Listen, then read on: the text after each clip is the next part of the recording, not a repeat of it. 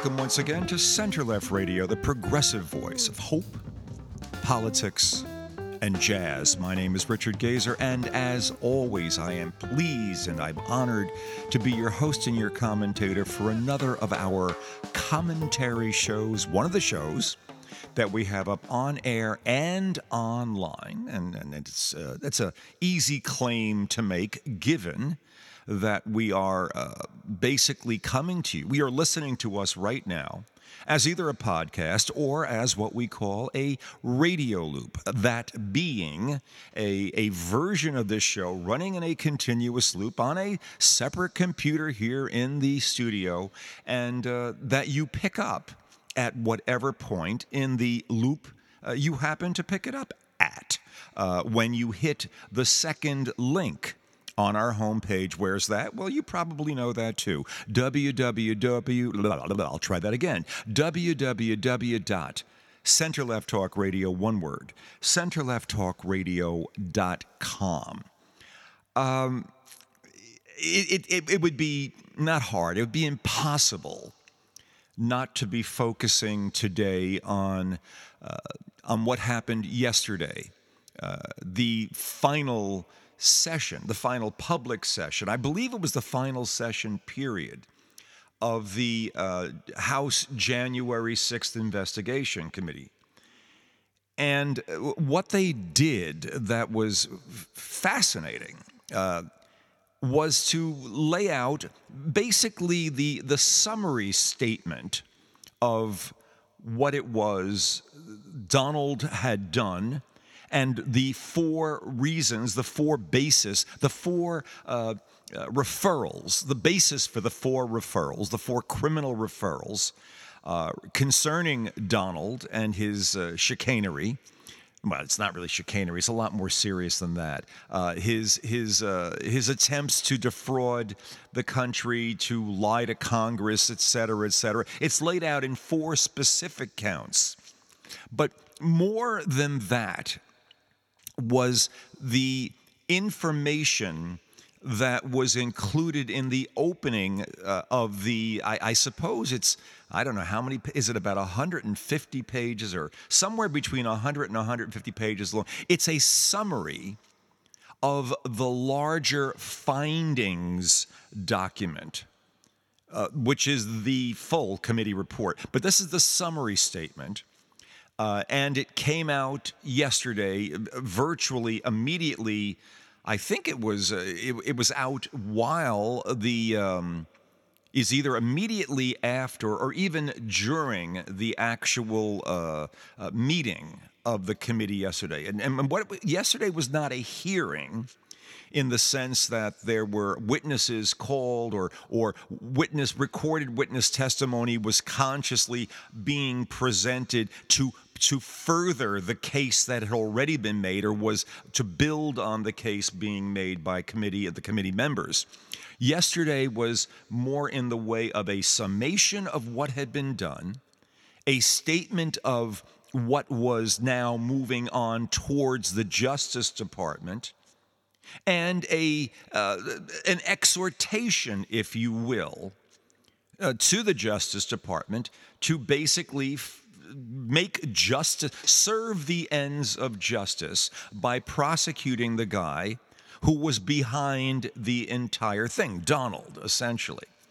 Now, the four counts that they put out, read on their own, and honestly, Jamie Raskin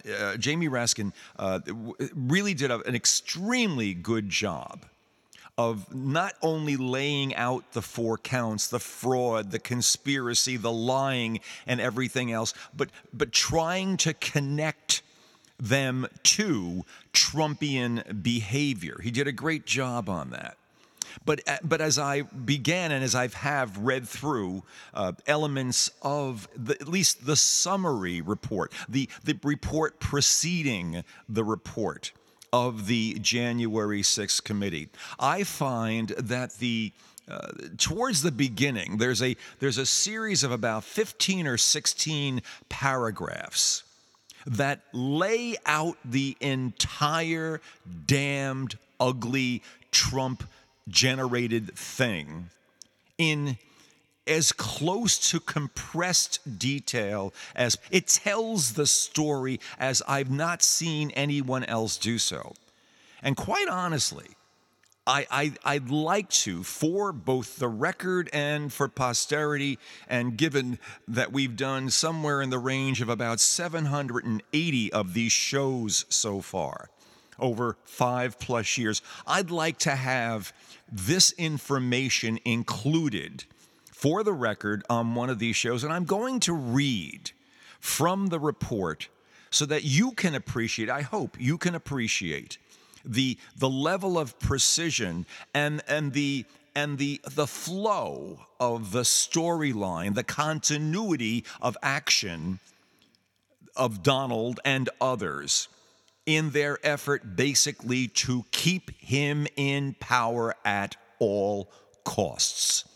I heard an interesting retake on the acronym used to define Donald. And I believe this came from John Heilman. Now, whether it was original to his thinking, I don't know.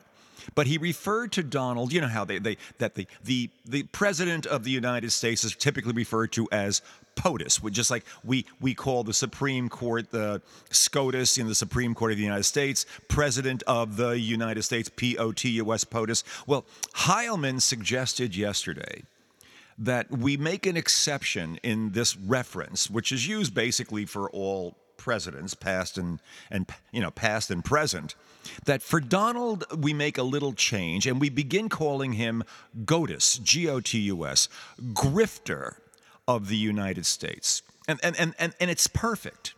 It's a perfect statement of what basically Donald was attempting to do once he knew that there was no way in hell he could win the election. Therefore, he was going to not only hold on to power by any means necessary, but he was going to make a whole bunch of money off of his followers while he was at it. One way or the other, it was going to hit his pockets. And this is so much of the story of this guy. It's his life story, quite honestly. And it comes out. You can see it working out. You can see the power and the money, and at any cost, that attitude. You see it and you sense it as you go through this summary, which I'm going to read to you right now. Let me pull this up over here, and it goes under something called Select Committee to investigate the January 6th attack on the U.S. Capitol. Introductory material to the final report of the Select Committee. And it goes on, and I'm going to be picking this up. There are a series of, how many? There are 17 paragraphs. So it's going to take a little while to read this. But I really feel that it's critical that you, our listeners, and that I, your commentator, have this out there, laid out there for people to listen to and understand. Listen to the flow of this. Understand what this has been all about. This says it as good as anything I've come across. I'm going to start at sort of a midpoint in the early segment of the report. And it says, this report supplies an immense volume of information and testimony assembled through the Select Committee's investigation, including information obtained following litigation in federal district and appellate courts, as well as in the Supreme Court. Based on this assembled evidence, the committee has reached a series of specific findings, including the following. These are the facts. This is not the referral. This is not the grounds for referral. These are not the statutes. These are the facts that committee has discerned through thousands of interviews and millions of pages of documentation and months of diligent work, not just obviously by the committee members, but by a large and more than capable staff. So, this is what you need to know, to understand what happened before, during, and after January 6th and why Donald Trump must be prosecuted for crimes. Here goes. Here are the specific findings of the committee. 1. Beginning election night and continuing through January 6th and thereafter, Donald Trump purposely disseminated false allegations of fraud related to the 2020 presidential election in order to aid his effort to overturn the election and for purposes of soliciting contributions. Right up front. It's about money. It's about power and money. These false claims provoked his supporters to violence on January 6th. 2. Knowing that he and his supporters had lost dozens of election lawsuits, I believe there were 61 or 63, lost them all. And despite his own senior advisors refuting his election fraud claims and urging him to concede his election loss, Donald Trump refused to accept the lawful results of the 2020 election. Rather than honor his constitutional obligation to, quote, take care that the laws be faithfully executed, close quote, President Trump instead plotted to overturn the election outcome. 3. Despite knowing that such an action would be illegal and that no state had or would submit an altered electoral slate, Donald Trump corruptly pressured Vice President Mike Pence to refuse to count electoral votes during Congress's joint session on January 6th. 4. Donald Trump sought to corrupt the U.S. Department of Justice by attempting to enlist department officials to make purposely false statements and thereby aid his effort to overturn the presidential election. After that effort failed, Donald offered the position of acting attorney general to Jeff Clark, knowing that Clark intended to disseminate false information aimed at overturning the election. Knowing it. 5. Without any evidentiary basis and contrary to state and federal law, Donald Trump unlawfully pressured state officials and legislators to change the results of the election in their states. 6. Donald Trump oversaw an effort to obtain and transmit false electoral certificates to Congress and the National Archives. 7. Donald Trump pressured members of Congress to object to valid slates of electors from several states. Are you keeping up with all this? And this is all proved factually. There's evidence on every single bit of this. Wanted to put out the false slates, pressuring members of Congress to accept the invalid false electoral slates. 8. Donald Trump purposely verified false information filed in federal court. That on its face straight out there. Filing of false information. That is specifically one of the referral counts to the Department of Justice. But we move on. 9. Based on false allegations that the election was stolen, Donald Trump summoned tens of thousands of supporters to Washington, D.C. for January 6th. Come on down, it's going to be wild. I forget exactly. You've seen the tweet that did this. Although these supporters were angry and some were armed, Donald instructed them to march to the Capitol on January 6th to take back, quote, their country.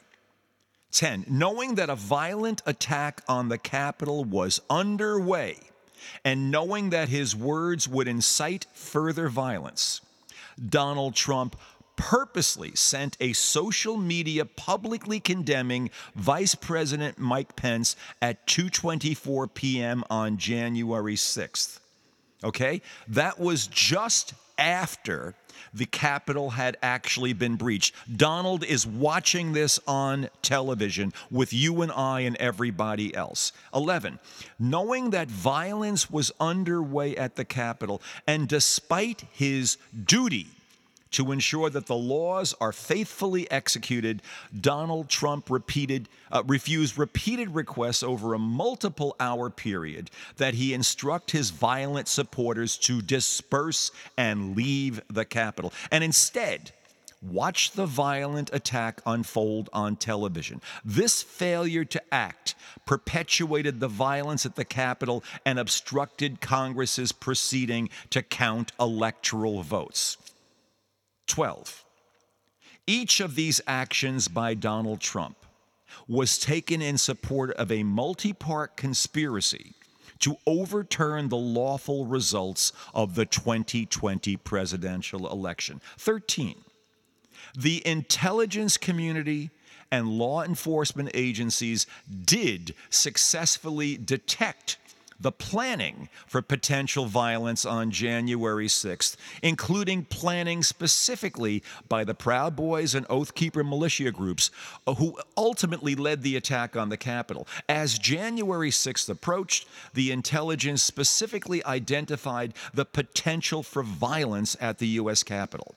This intelligence was shared within the executive branch, including with the Secret Service and the President's National Security Council. 14. Intelligence gathered in advance of January 6th did not support a conclusion that Antifa or other left-wing groups would likely engage in a violent counter-demonstration or attack Trump supporters on January 6th. Indeed, intelligence from January 5th indicated that some left-wing groups were instructing their members to, quote, stay at home and not attend January 6th.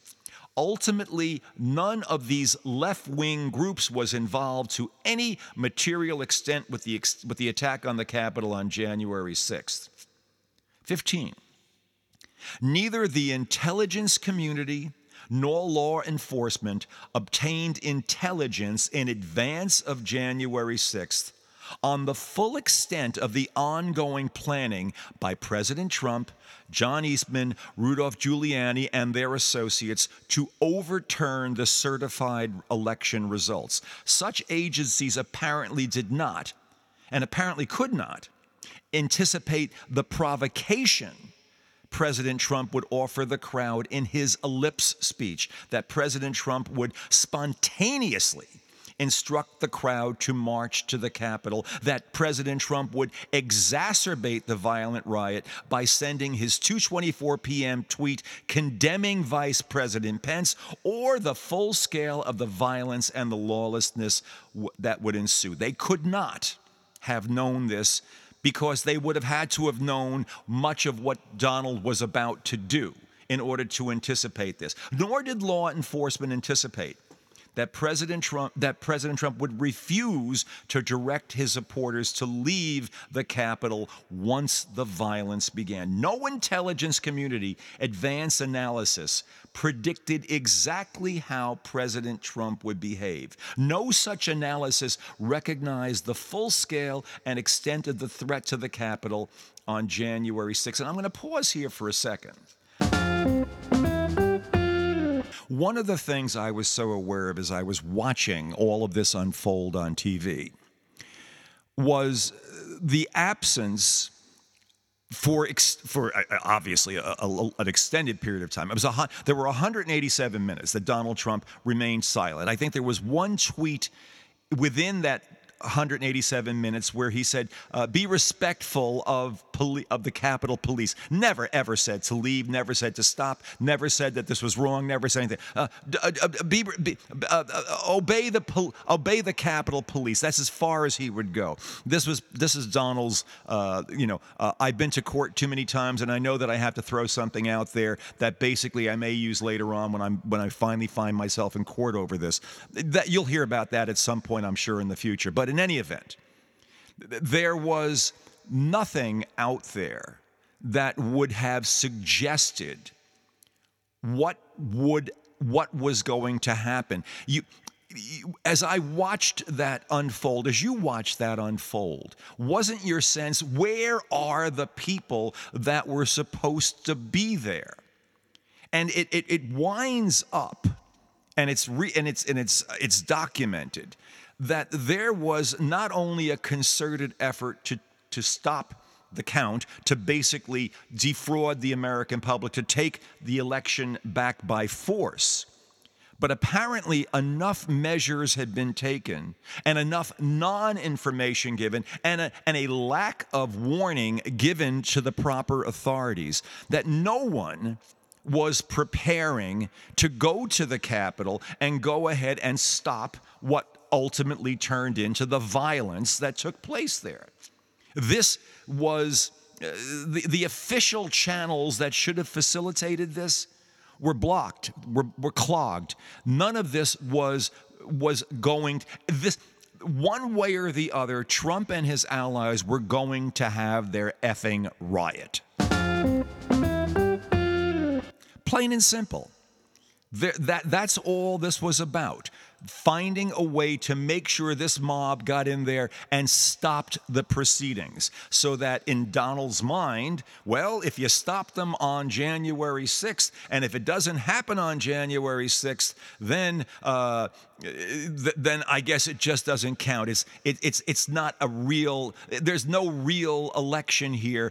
It's completely a wild card situation, probably some cockamamie component of John Eastman's weird theories about what the election laws were and how they worked. Somehow someone believed, or Donald believed, that if they didn't do the count, if Mike Pence didn't verify it on January 6th, it was a wide open arena, and Donald could come in and claim to take over power. Think of how nuts that thought process is. And just plug that into the behavior and lack of leadership and utter dereliction of duty that Donald Trump demonstrated on that day, and especially during the 187 minutes when he and he alone could have stopped this process. I return back now to the reading of the summary. We're at paragraph 16. Hundreds of Capitol and D.C. Metropolitan Police officers performed their duties bravely on January 6th, and America owes those individuals immense gratitude for their courage in the defense of Congress and our Constitution. Without their bravery, January 6th would have been far worse. Although certain members of the Capitol Police leadership regarded their approach to January 6th as all hands on deck, the Capitol Police leadership did not have sufficient assets in place to address the violent and lawless crowd. Capitol Police leadership did not anticipate the scale of the violence that would ensue after President Trump instructed tens of thousands of his supporters in the Ellipse crowd to march to the Capitol and then tweeted at 2:24 p.m. Although Chief Stephen Sund raised the idea of National Guard support, the Capitol Police Board did not request Guard assistance prior to January 6th. The Metropolitan Police took an even more proactive approach to January 6th and deployed roughly 800 officers, including responding to the emergency calls for help at the Capitol. Rioters still managed to break their line in certain locations when the crowd surged forward in the immediate aftermath of Donald Trump's 2:24 tweet. That keeps getting repeated and repeated again, and it's so obvious what its function was in terms of the day. The Department of Justice readied a group of federal agents at Quantico and in the District of Columbia, anticipating that January 6th could become violent, and then deployed those agents once it became clear that police at the Capitol were overwhelmed. Agents of the Department of Homeland Security were also deployed to assist. 17. President Trump had authority and responsibility to direct deployment of National Guard in the District of Columbia, but never gave any order to deploy the National Guard on January 6th or on any other day. nor did he instruct any federal law enforcement agency to assist, because the authority to deploy the National Guard had been delegated to the Department of Defense. The Secretary of Defense could and ultimately did deploy the Guard. Although evidence identifies a likely miscommunication between members of the civilian leadership in the Department of Defense impacting the timing of deployment, the committee has found no evidence that the Department of Defense intentionally delayed deployment of the National Guard. The Select Committee recognized that some of the department had genuine concerns, counseling caution that President Trump might give an illegal order to use the military in support of his efforts to overturn the election, which would be a very reasonable concern if you are going out there and suddenly find yourself, once you've been out there and you're deployed, suddenly the president comes out with an order while the National Guard is out there saying, you will now stop the proceedings or do something along those lines. Now, for what it's worth, and again, I wanted to read that out. It's a compelling storyline. People have to understand something about this. Most Trump supporters, and if you do the numbers, there are still somewhere in the area of probably anywhere from a quarter to a third of the electorate that basically is at some level of commitment supportive of Donald, or maybe supportive of the lie. Basically are tolerant, anywhere from tolerant to madly, insanely devoted to Donald. In the history of this country, and I've heard this, and I've read this, and I've been taught this over the course of my education.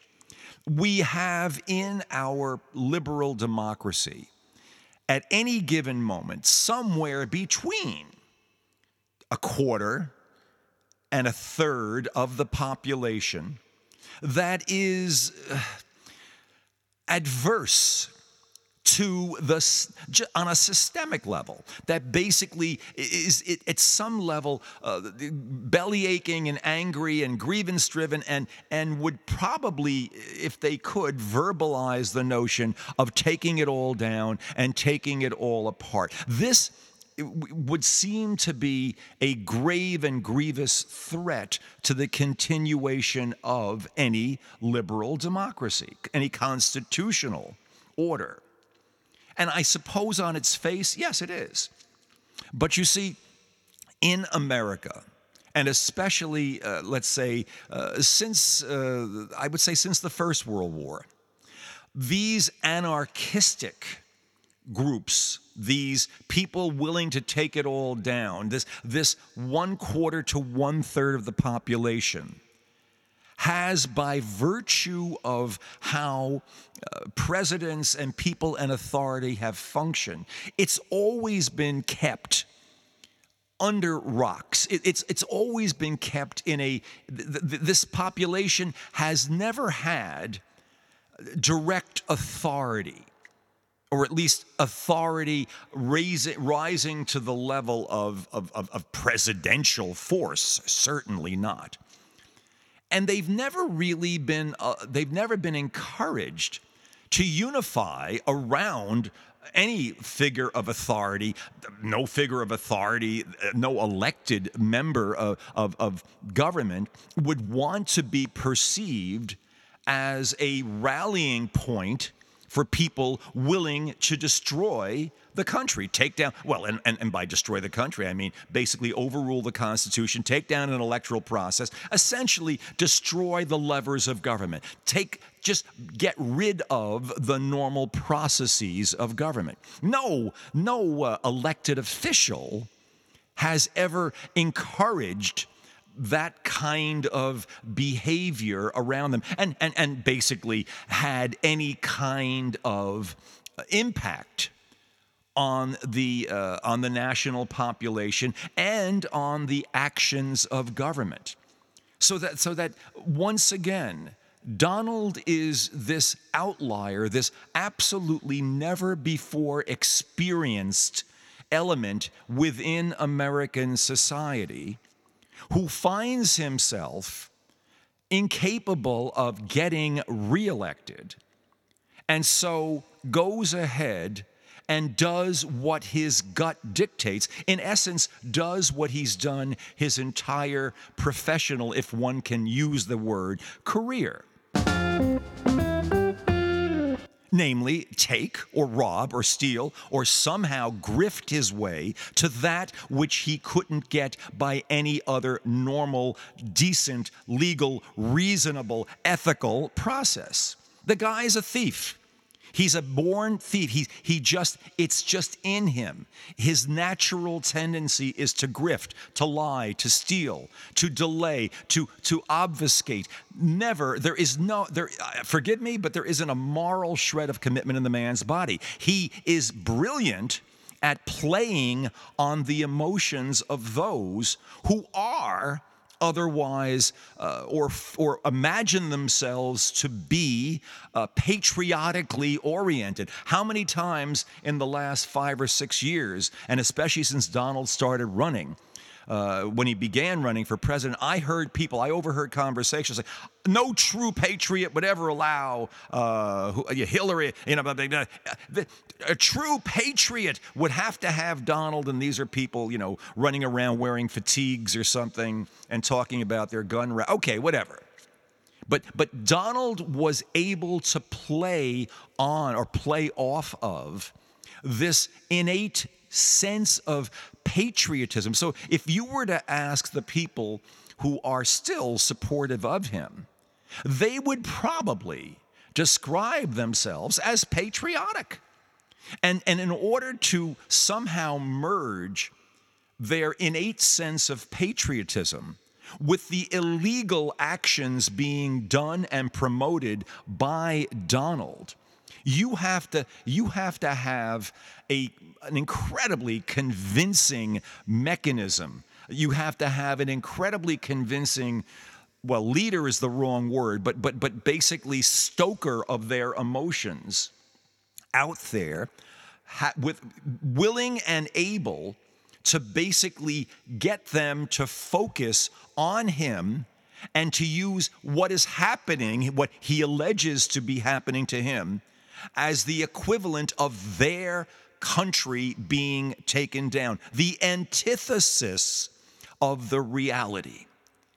You have to, and this is why it can be embraced so vehemently and so fervently by what remain of hardcore Donald supporters, because it is the antithesis of the factual reality.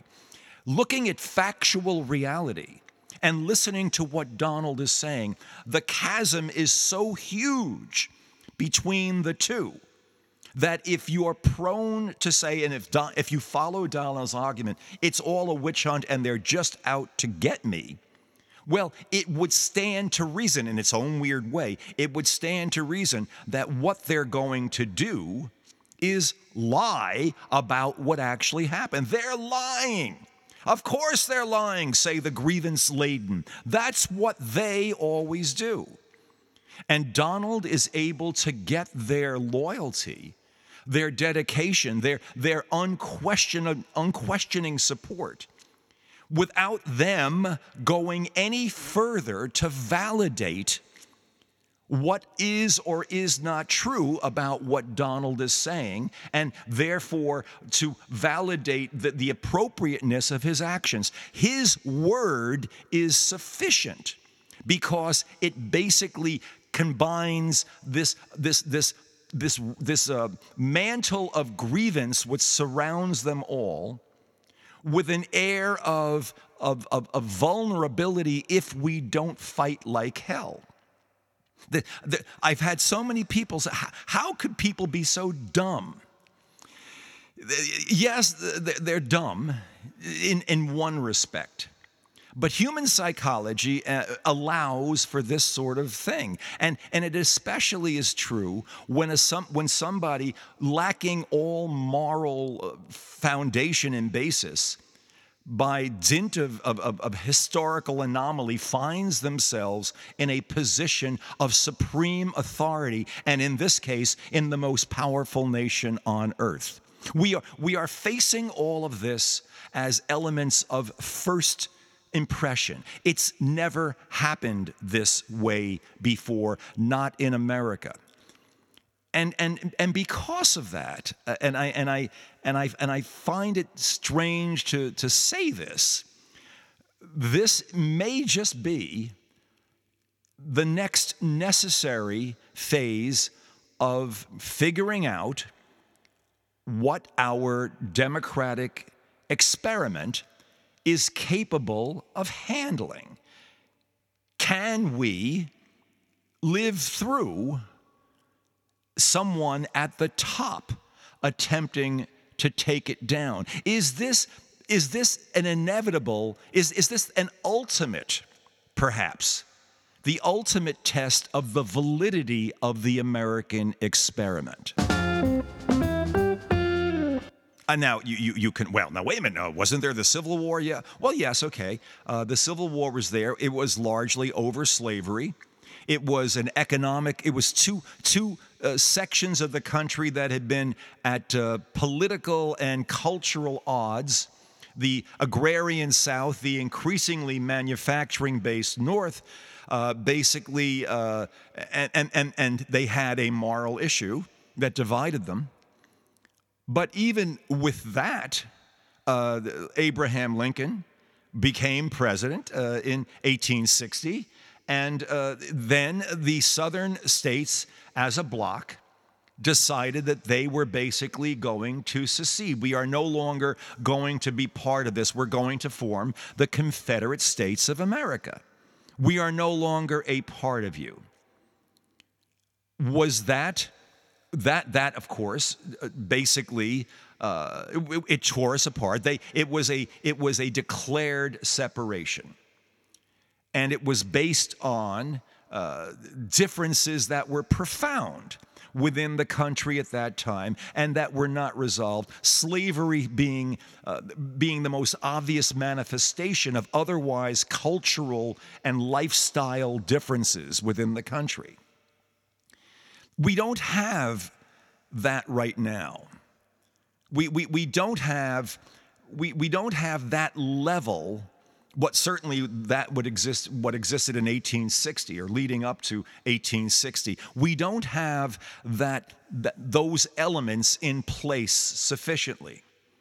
We know people, all of us know people who embrace Donald. I know family members who embrace Donald. I know enough of their backgrounds to understand the grievance or the propensity to respond to a message of grievance that would allow them to embrace a Donald. I know all of this. But it's not as though they're living in an agrarian society and I am living in some totally different society. They live within a few miles of me. And we all live relatively similar lives. We have different social circles, obviously. We listen to different social media, different broadcast and cable media. Certainly read different publications if they read. This is not that. You can only have this level of willful separation when a Svengaliish type reaches the point of ultimate power within an otherwise liberal democracy. We saw this with Hitler. We saw this with Mussolini. We saw this with Franco in the 20th century. These people were all legally elected by the people and then went utterly astray. Trump basically, his capacity for grifting being unlimited, his ability to wring money out of people and then declare his own wealth and power as a result of that, has never really been challenged completely. He's always gotten away with it. Now he faces 4 criminal counts, 4 criminal referrals to the Department of Justice, all related to his effort to overturn the lawful results of the 2020 election. If you are a Trump supporter, you have to somehow find a way to say, no, but it was all false. You cannot do not look at the 61 lawsuits that were lost, that were none of them even actually went, as far as I don't believe, any of them actually ever even went to trial.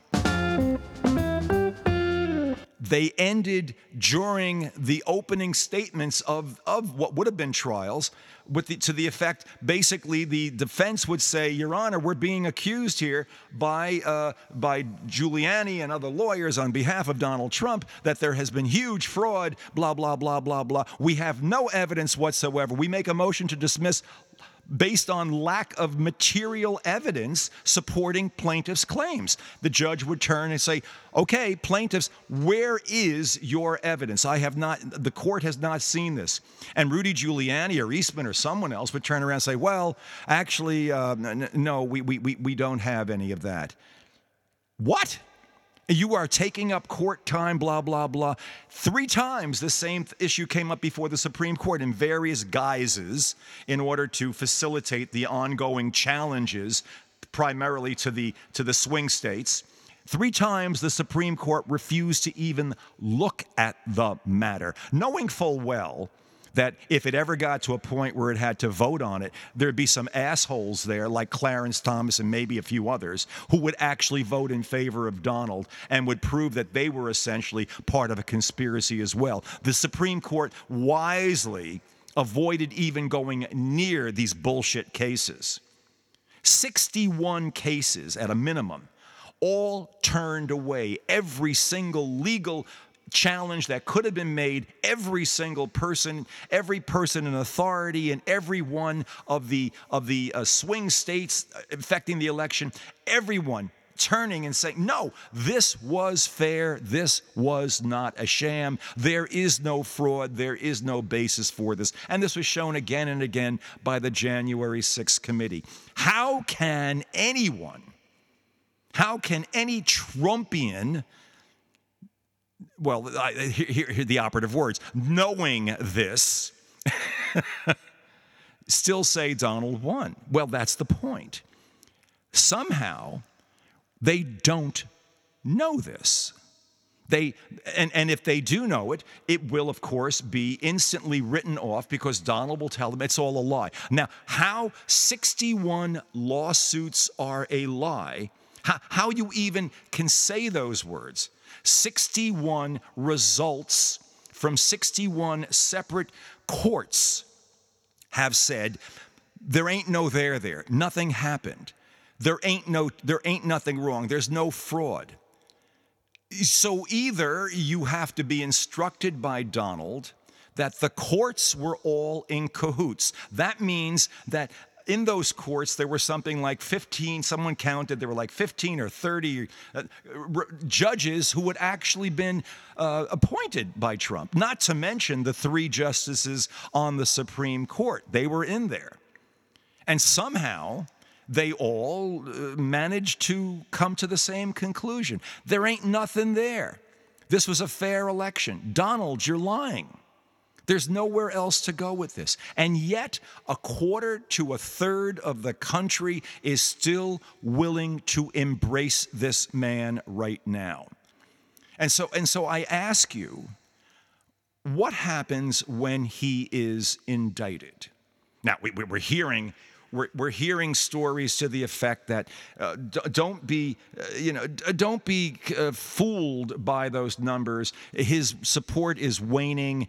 These are people that, when asked if they support Trump, will say they support him, but it's not there. It's really shifting towards DeSantis. DeSantis, who has the personality of a scorpion and basically is now in the verge of trying to go ahead and start hearings in the state of Florida to investigate the development of the COVID drugs that were given there.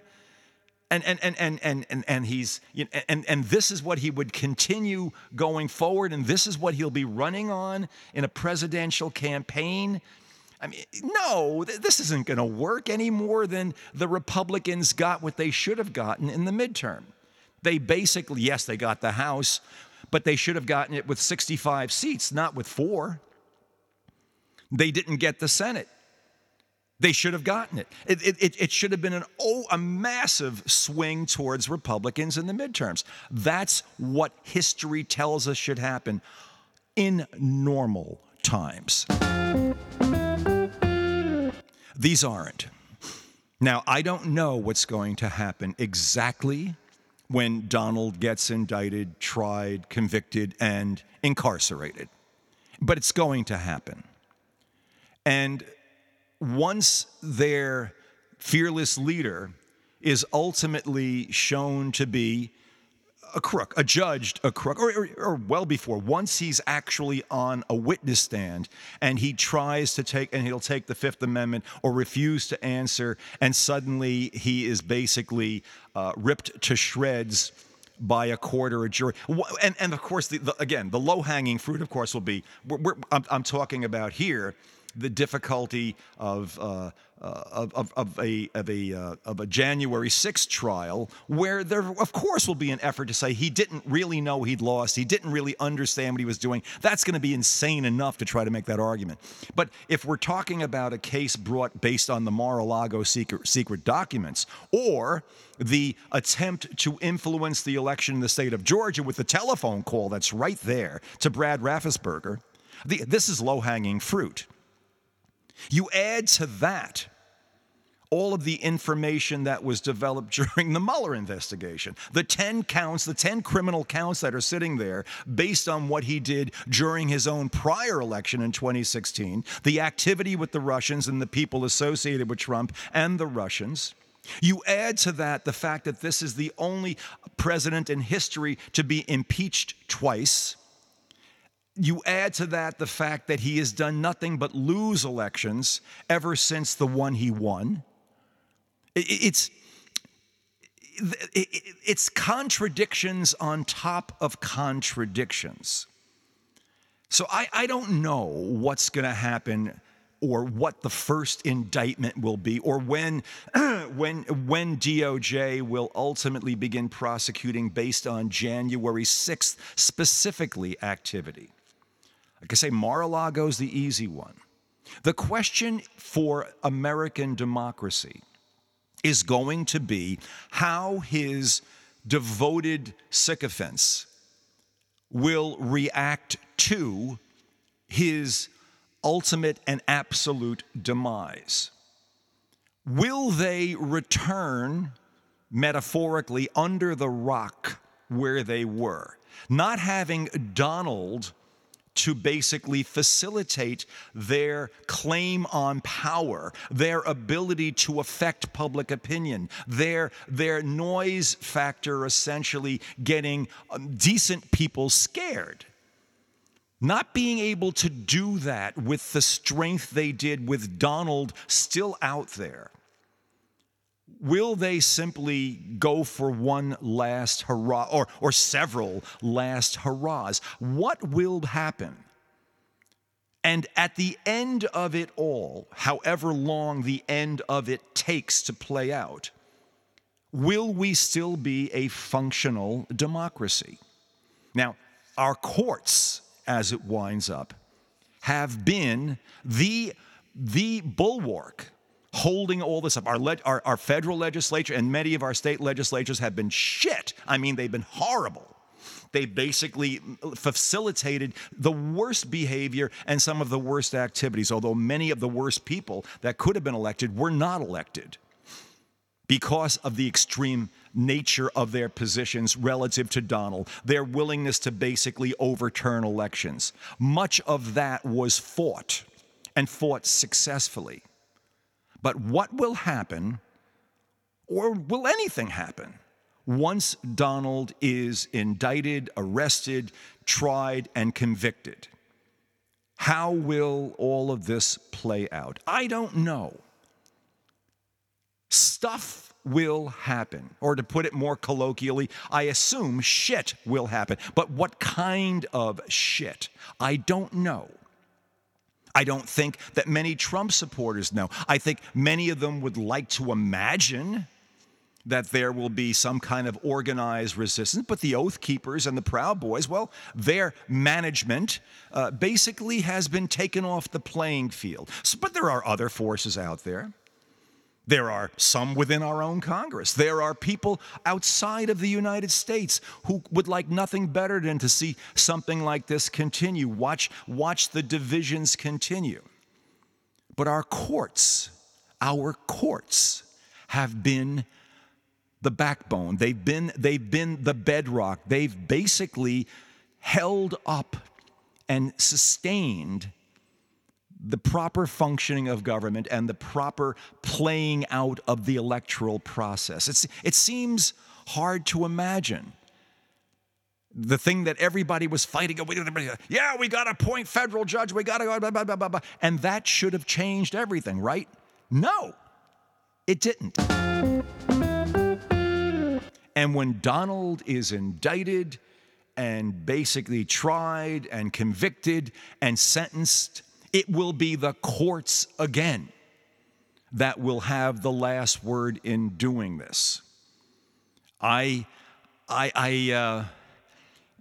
gives me hope.